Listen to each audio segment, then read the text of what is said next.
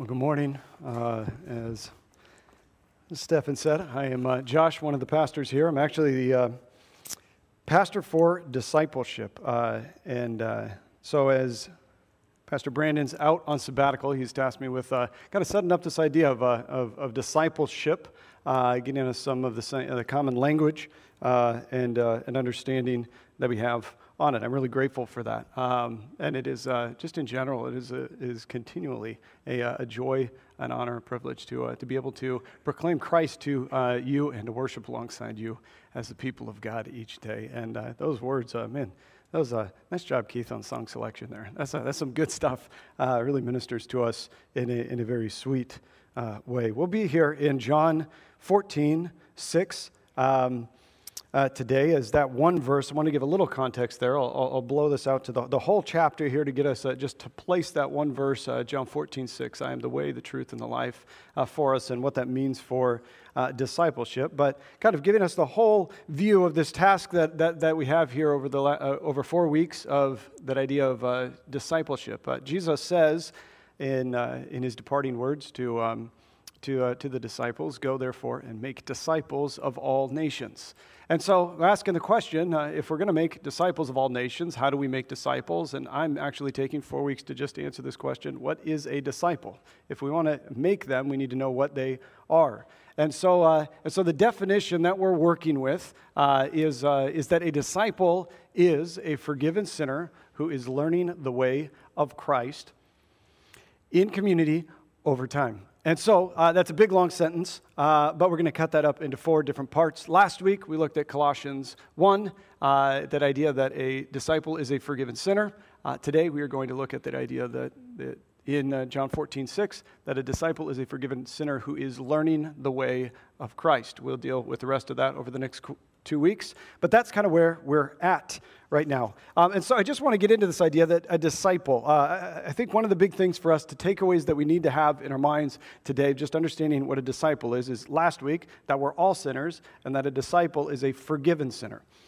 This week, I want us to understand that a disciple is a learner, is that we are always learning. That no matter if you think you are directly learning or indirectly learning or aren't even aware of it, you are a learner. That is, you are taking in information and you are processing it in a way that you can apply it to life. We know that this is just generally how we live in a given day. We're always learners. We're always trying to figure out what is our place and what is the next step in the course of life and how do we go about it. Whatever season of life we might be in, no matter what location we might be in. I think that's a great one, is that sometimes we found that our information is wrong, like a GPS. We're learning where to go when we're familiarizing ourselves with the streets of town. But sometimes I've gone to a couple people's houses that are in a new development and the GPS hasn't caught up to that. And so I'm trying to learn how to live and direct my course of action. And then I end at some weird place that has a construction site and I'm not quite sure what's going on. And so sometimes we get off track a little bit, but we're going to learn how the truest, purest way, the best way forward is Jesus Christ. And He's infinitely more good and better and lasting and pure than any kind of GPS. One of the examples of maybe this fact that we are learners is kind of learning in crisis. I don't know if you're like me. I have found that I am a terrible learner when I am in a seeming crisis moment. Maybe you've had this happen to you. Hopefully not, but this is like an annual occurrence for me. Is that I'm holding both the red clamp and the black clamp, trying to not get electrocuted by hooking up my jumper cables the wrong way. Except every time I end up learning this thing and relearning it, it's like negative 15 degrees in Iowa. And I'm like, this is the worst time to learn this lesson. I can't, and that's why it never sticks, is because I always learn it for like the moment. I mean, it's written on there. So, I plug it in and I'm still here. So I've done it right every time. And so that's one way, but it never sticks. Like you could ask me right now and it'd be like, just a good guess.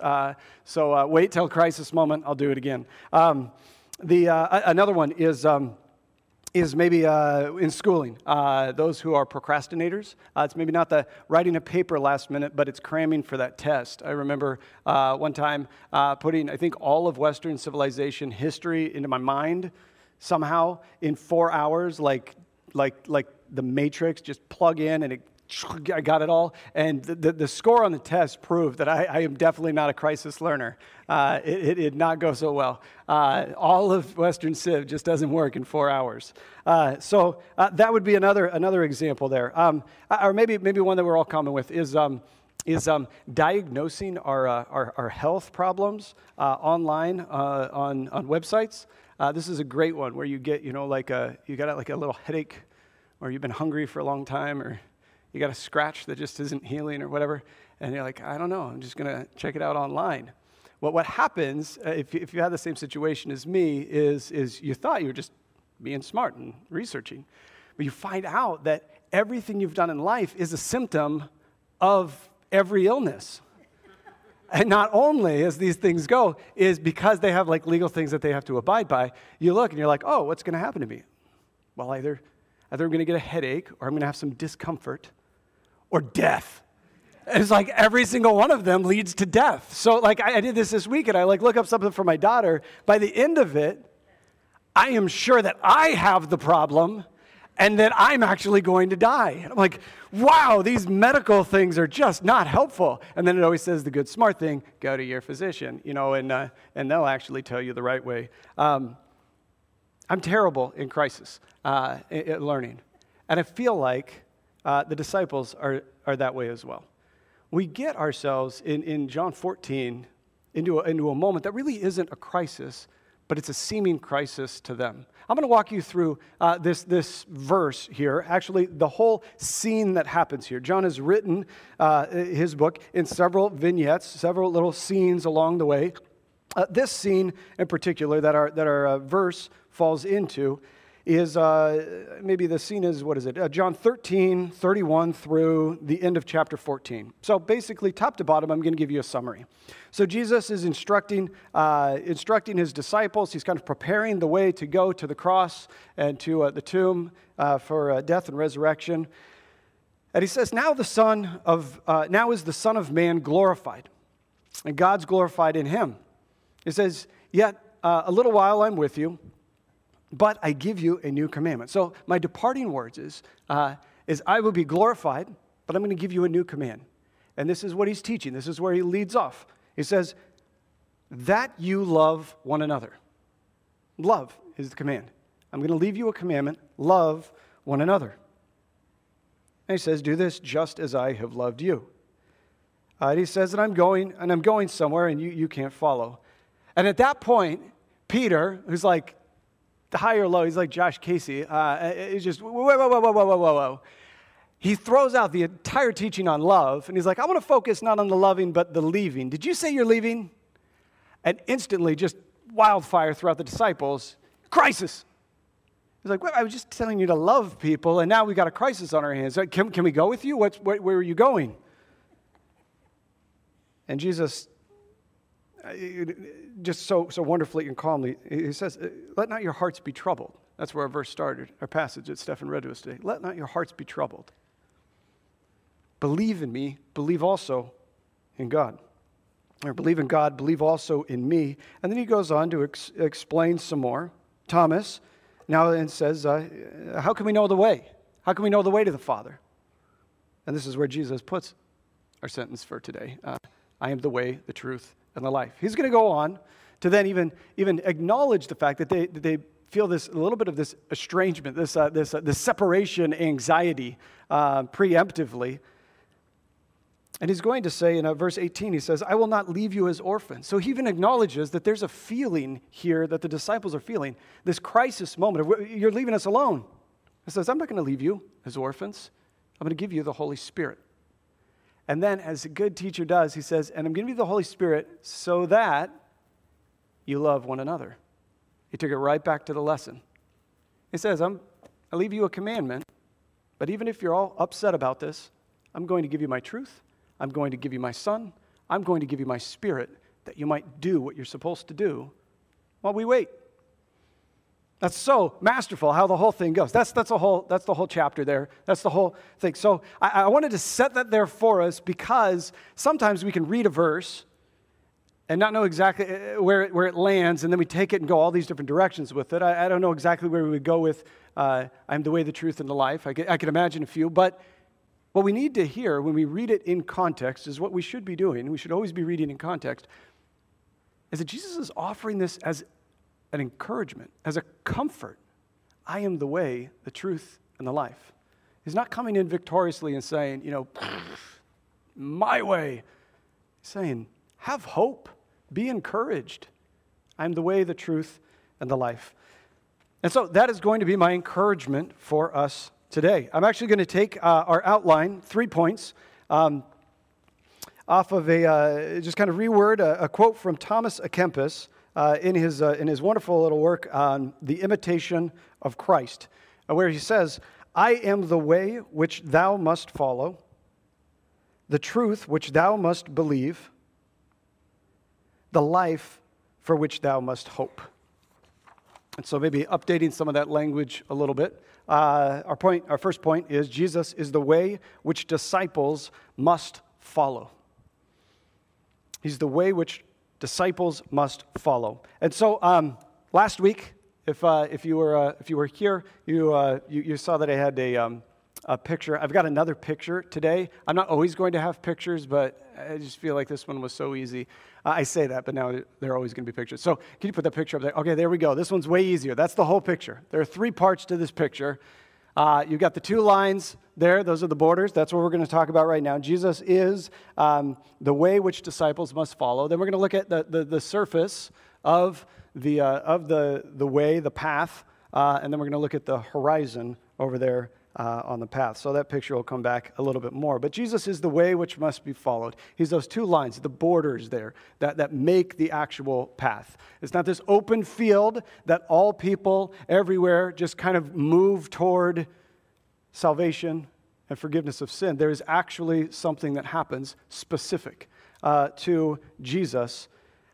That a disciple, as we kind of talk through, is a student, is someone who's learning, is someone who's trying to figure it out, who's trying to have these answers. But a disciple of Christ, or a Christian disciple, is one who has come online to a certain reality. And that reality is sin. Is that there is sin, we have sinned, and because God so loved the world, he made a way. Jesus is that way. And so I want to make sure that we're not just saying, hey, be like Jesus. I mean, that's great, but the first thing is have faith in Jesus, in the forgiving love of God. Because we can't actually be a disciple. We'll just be like imitating Christianity or imitating Christians or imitating Jesus. But if we don't have that saving faith, we've confessed our sin, then we are outside of those lines. That's what Jesus is saying. I mean, he goes on in Matthew 7, he'll say something like, the way is easy that leads to destruction, and that's kind of everywhere, and many people will go that way. But the way that leads to life is narrow, and only few will take that. That way is faith. And where does that come into the idea of love? He says, as I have loved you, as I've forgiven your sins, as I am going to go. You can't go now, he says to the disciples, because I'm going to go and do a thing which will actually make a way, the way for you to go.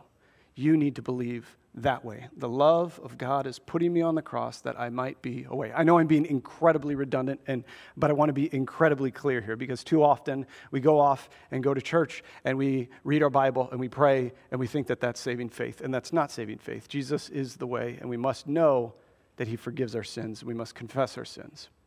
From there, then, we move. We move. We ask ourselves then, how are we to be acting? Who is that voice that's speaking to us? Of whom are we a disciple? Would be a great question. So we can have some of that saving faith, but we also need to know that just in our regular daily lives, as we live out our faith, we pull in all kinds of other disciples, whether we know it or not. And what I want to do is just raise awareness to that, so that we can see when we're listening and we can hear when we're listening to other voices, that we might know who is Christ's voice, or what is Christ's voice, and what is other voices? Maybe a diagnostic, a way to ask some questions to understand who might be our disciplers, who might be our teachers in our everyday life. Because it's not so easy. If you would ask me, what lies are you believing, or what direction are you going, and who else is influencing the way you live out your faith, I might be able to tell you a few names. But it's helpful to ask some questions, maybe every day, maybe every week. So here are a few questions to figure out who might be discipling you unknowingly. Whose answers do you seek? That could be something like, what news sources do you go to? When you need an answer, you go there. What authors? What experts? Maybe even beyond just those people. What narratives do you listen to for those answers? And maybe whose words are you repeating? You might believe yourself to be a person who reads widely and broadly, and is very, objective in your own thinking, but you're quoting people, you're referencing people, and those people that you're referencing, take note of that. They're the ones that are probably sticking a little bit more in your head or in your heart. Whose life are you imitating? Are there people who are influencing the way you invest your time or your finances or your your parenting or your neighboring or your how you approach your work? There are ways in which we go about life, the way we go about life, that are influenced by a lot of different people. Maybe the biggest one is, what identity are you claiming? Now, if you're a person who's okay with the limelight, maybe this is run that scenario in your head at the end of your life, whatever, you get, put up in front of everyone and handed an award, and someone says, you're receiving this award because, and list off a few things. What are you seeking in that list? Maybe if you don't like that, someone says something at your funeral and says, this person was these 3 things. What are those things you're looking for? What are those things that you want to be filled in there? I'm just asking a bunch of these questions because behind all of these is discipleship. There are voices, there are people, there are truths that are informing the way you want to answer all of those questions. You may think these are just obvious, but I bet all of us have a whole bunch of differences in every single one of these questions. It's just a way for us to be mindful of this. I'm not saying that anything that you would list is particularly wrong or evil. It's just really good for us to understand that we're being discipled by a whole bunch of voices, a whole bunch of teachers. But we're in church, and so the answer is, we all know, for all of these should be, what voice are you imitating? Well, Jesus. Jesus' voice. Who are you trying to imitate in your life? Jesus. Even as I did this, knowing I was going to ask these questions, I went through these this morning, and I didn't actually pass the Sunday school answer test. And that's convicting. And that's the beautiful joy of the gospel. The love of God the Father says, oh, we're not quite there. We're not listening all the way. So let's work on it.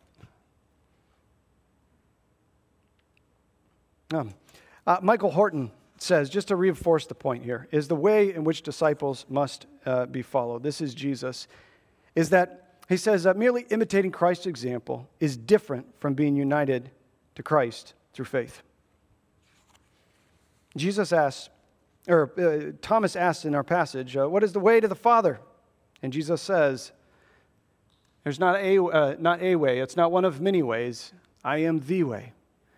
And when we get on the way, when we are in those boundaries of forgiving faith out of the love of God, He fills that way with His love. And that's what I want to look at now, is the second point. Is he says it's not simply the way of Christ and living out the way of Christ, it's the truth of Christ. Jesus is the truth which disciples must believe. Jesus says, I am the truth. He's the substance, the reality of the path. We can follow the way of love because it rests on God's character. You see, that's how we do that, is we're not trying to build this army of people who think and act this certain way. We're not trying to just be the nicest people in town and win all of Cedar Rapids and the surrounding area to Jesus' example. There's a foundation to the love that Jesus lives by. And the Bible says God is that foundation. God is love. When we live out of love, we are actually living out of the reality that there is a God who is real and is love. And if you have an infinite God who is infinitely loving and steadfastly so, you are never going to run out of love to display. I mean, that's just incredible. There's this road. His love brings us in to this path by saving faith, but it also sets us a firm foundation. So every time you go for love, you have a steady anchor. You have a steady footing in Jesus Christ because it is on the person of God, the Father who is love. And so an example of this, when we go with this idea of living out of that love, we need that steady footing because it's not easy to go in the way of Christ. Broad is the way, and easy that leads to destruction. I don't know how many times I have chosen the way of Scripture or the way of Christ against what I would actually have wanted to do, and something wonderful happens. Now, before I get to that, I want to really slice here real fast what love is. When I'm saying we choose the way of Christ, I don't want to just be like, oh yeah, we think about Jesus and then we do stuff like he blesses whatever action it is. There are certain ways of his love that are here, this way of Jesus. The love of Jesus that we see is not circumstantial. The way of Jesus is not circumstantial in that an argument will change that love. A disagreement, a tension between another person. A misspoken word, a word spoken that is hurtful. That's a circumstance. It seems like we're in crisis and that love can't hold that. But love in the way of Christ as we have received it gets in those spots, knows when we're there, and then, unlike the disciples do here, takes a deep breath. And then focuses on love and moves through it. You can move through any of those choppy waters when you focus in on the love. It's not circumstantial. The love that Christ gives us is one of compassion. That is what we are to have in our hearts as Christians. We are to love as Christ has been compassionate to us. And I'll just compare that is compassion that Christ shows us is different than judgmental pity. I think the last 18 months of living in the United States, I mean, I've lived there my whole life, but the last 18 months have given us a great example of the difference between compassion and judgmental pity. I don't know how many times maybe I have thought this or I've heard other people say this. You think of them, the person on the other side of whatever the issue is, and then you say, like, honestly, this is the way that Christians baptize this. Honestly, I'm not mad at them. I don't think I'm better than them. I just feel so bad for their tiny little brains and their bad arguments because they just have a wrong truth, right? I mean, I'm making a caricature here, but we do that. We do that a lot. Is that the person on the other side is on the other side because they're dumber. And therefore, I pity them, and I just wish they could be smarter because if they were, they'd be over here. We do that. That's not compassion.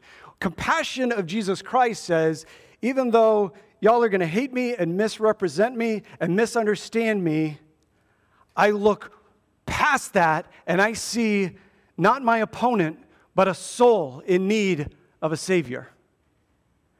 And no matter how contentious our opinions are against one another on surface level circumstantial things, or how frustrating your personality might be with me, you are a beloved child of God and He wants to redeem you. Please get onto the way. And we may never resolve our differences on the other issues. That's compassion. Seeking the salvation of others. The way of Jesus is the love is not circumstantial or judgmental, but it's of compassion, and then the other one is mercy. Just letting it go. forgiving wrongs.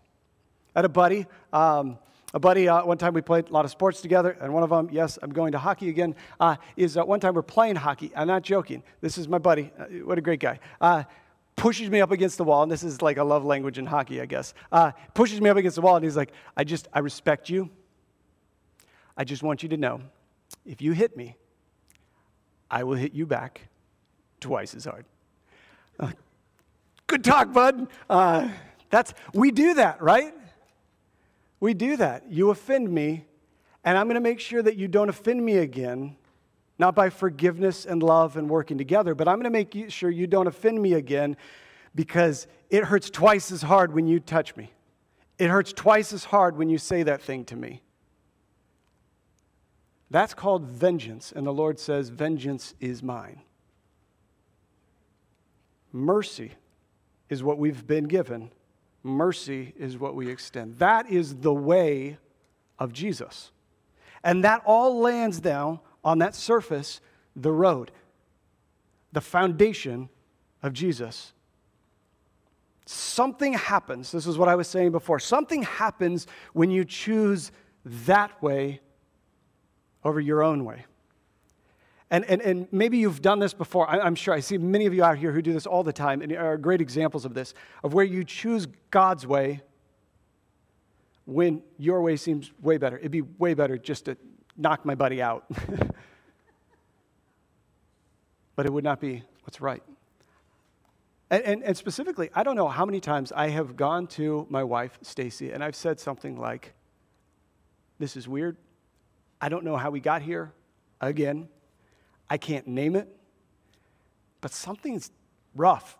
Something's not right. Something's off. And please just take this big mess and receive it out of love. I just want to name something's weird, and I don't know how many times that I've done that. Oh, I do. Every single time she has said, yeah. And that we can move into a way of sanctification.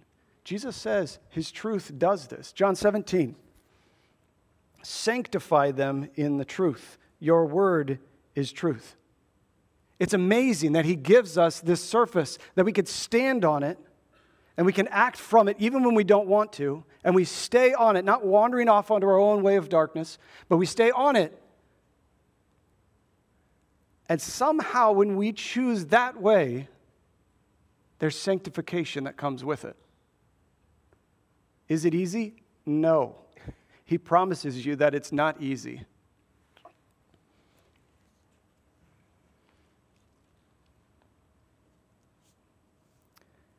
And he says, but you're not alone. Not only do you have each other, not only do you have a truth, not only do you have Christ's example, but I'm not going to leave you as orphans. I'll give you the Holy Spirit. I will give you a helper so we can have hope. We're not alone with the Bible, just trying to figure this thing out by ourselves. When we are Christians, when we are saved, we have the Holy Spirit who inspired the Bible that we might be able to hear from him and learn it as well. Just as God promised in Ezekiel 36 to put his Spirit within us, so also here in John 14, he says, I'll do it. The Father will send. When I go, the Spirit will come. I want to think about this truth, this idea of truth and acting from truth. Ephesians 2. I think it's on the screen. And you were dead in the trespasses and sins in which you once walked, following the course of this world, following the prince of the power of the air, the spirit that is now at work in the sons of disobedience, among whom we all once lived in the passions of our flesh. I'll just pull a couple points out of there. It says, following the course of this world, following the prince of the power of the air. That means, I'll just translate it to the words we have, is listening to the truth of the prince of the power of the air. That's the deceiver, that's Satan. So listening to his truths and not the truth that is Christ. It's believing the deception of the deceiver. And then not simply believing the deception of the deceiver, It says at the very end here, verse 3, among whom we all once lived. It's then saying, that's my reality, and I'm going to live from that. So what are some of those lies that we hear? Lies like, you're the smartest, you're the best, you're the most loved, you're the most talented. These are subtle ways the deceiver gets into our mind each and every day, even for those who are Christians. Lies like, you're the worst, you're the most wretched, you're unlovable. You need to know that these are lies. These are not the truth. He says, sin doesn't matter. God doesn't care. God isn't able to do anything about it, even if he did care. Those are lies. God just set this thing up and walked away and doesn't care at all. And when we make those our reality, and we work and we step from those and we walk from those, we are walking in the domain of darkness. How do we get rid of those? How do we get rid of that lie? Well, we talked about this last week, is with the light of the truth of Jesus Christ. Jesus Christ resolves all of these. Now, this isn't just a sermon just to like set up and promote the things of Stonebridge, but the Stonebridge family cares so much about this idea that Jesus is the truth, and he is that, I think as Brandon would say, he is the pivot foot from which we go. We have a bunch of different ways in which we explore this idea of the truth. One of those would be out on the welcome desk. We have a discussion guide that goes through the sermon text. This series is all kind of bundled together. You can go pick it up there in print form. You can find it on the website.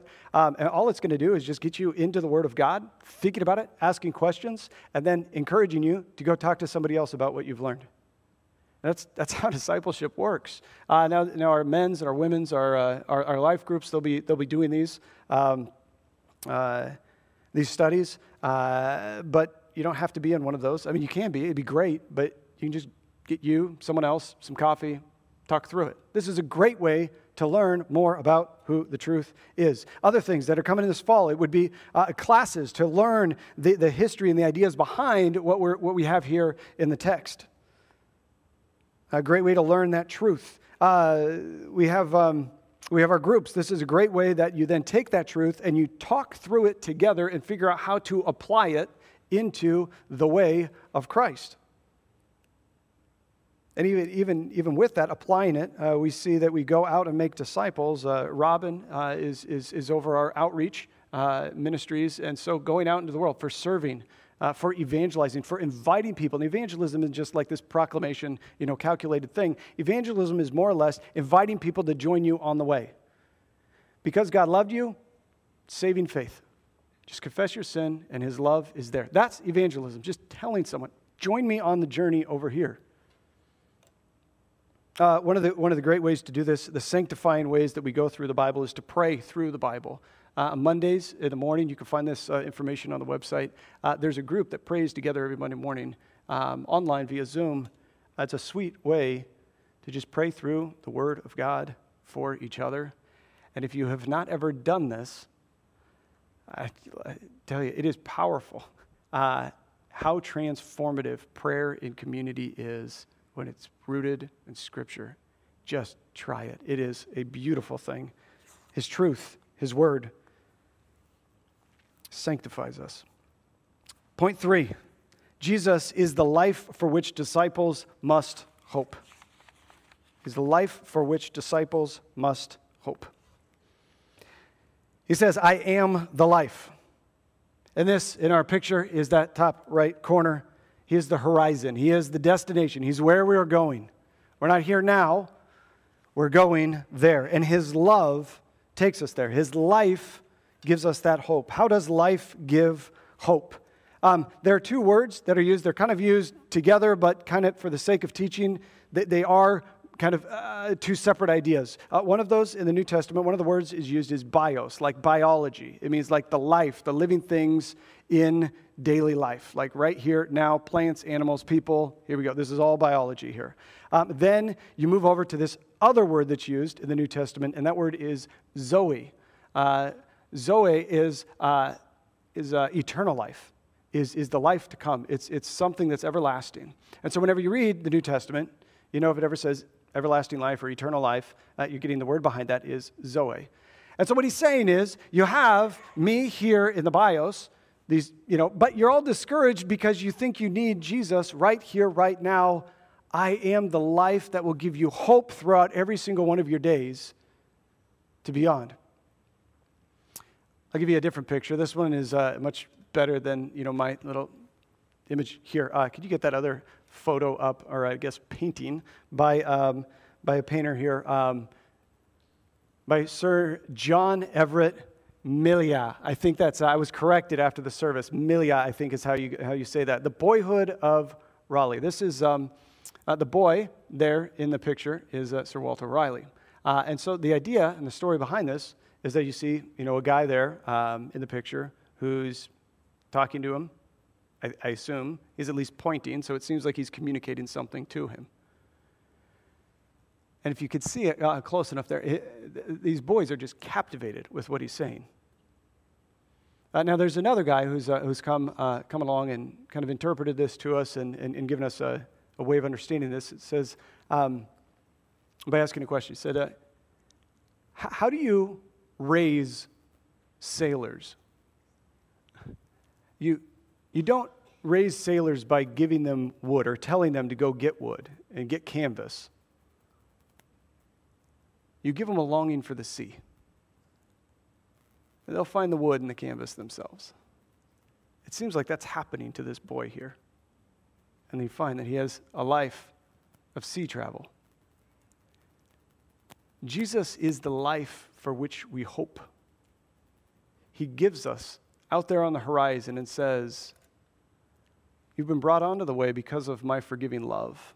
I have filled your life today, the path, with the love of God, and I'm going to point. The direction over there is my love. My love completely, as we were dwelling together in perfect shalom, completeness, perfection, steadfastly loving you. That's it. So why don't we build some ships and sail every day in the vast ocean of God's love? Wow. The way, the truth, and the life. What a comforting thought that becomes in the context of our passage today. So, Jesus says, where I am going, you cannot follow me now. I will not leave you as orphans. While you wait, I'll give you my truth, my example, and my spirit. And I'll give you all of these things with a purpose, that you would love one another. So, while we wait, there are some things for us to do. These are maybe 3 points of application for us. Point 1 is to follow Jesus, who is the way. I'm just doing this little trick here. I'm just going to flip every single one of our main points into an application. Follow Jesus, who is the way. If you are not a believer, if you're not a Christian, it means if you have not admitted that you have sinned against God, done the things that He does not want you to do, and have said and asked for forgiveness. You don't have to know all the theology. You don't have to know even half the stuff that I'm saying. You need to know this. You are a sinner. You have done things that God does not want. And all you have to do, because of His incredible love, is say, I've done it, and I'm sorry. And then just like the prodigal son's father, a big hug, and says, welcome back. I forgive you. If you are a Christian, continue following. You need to run that diagnostic. You need to understand what voices you're listening to. And it should be, we all know it should be, the voice that we're listening to is the Word of God, the voice of God. And we need to know that. We need to resonate with that.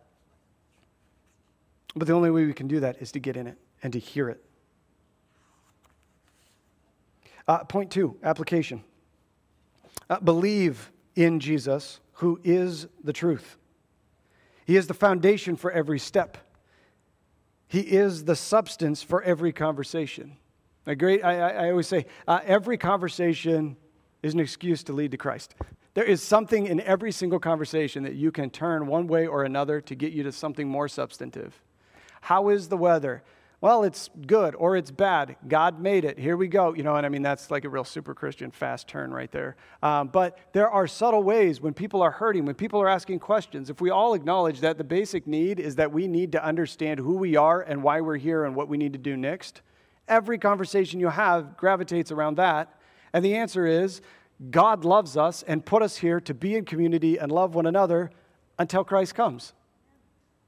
Every conversation can lead to Christ. Believe in Jesus, who is the truth. So lovingly tell the truth. You may have the right truth, but lovingly communicate it. And then the other way around is truthfully love one another. Not just love because it feels good and it's nice, but love in a way that's focused on that person.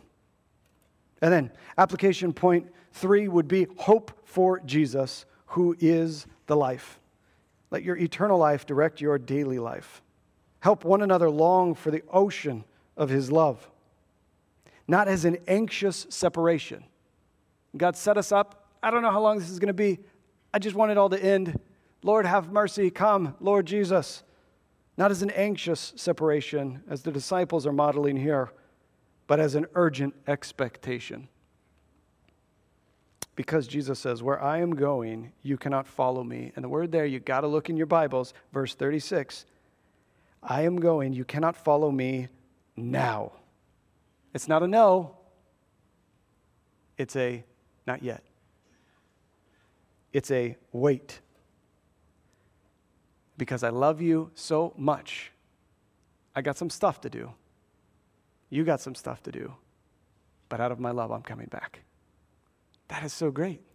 What an urgent expectation we can have that the love of God will bring him back and return us all into that beautiful fellowship that was designed, that we might show his love in everything we do, as he does, through our compassion, through our mercy. So let's ask him now, as he says the Spirit will help us. Let's pray to him that the Spirit would help us.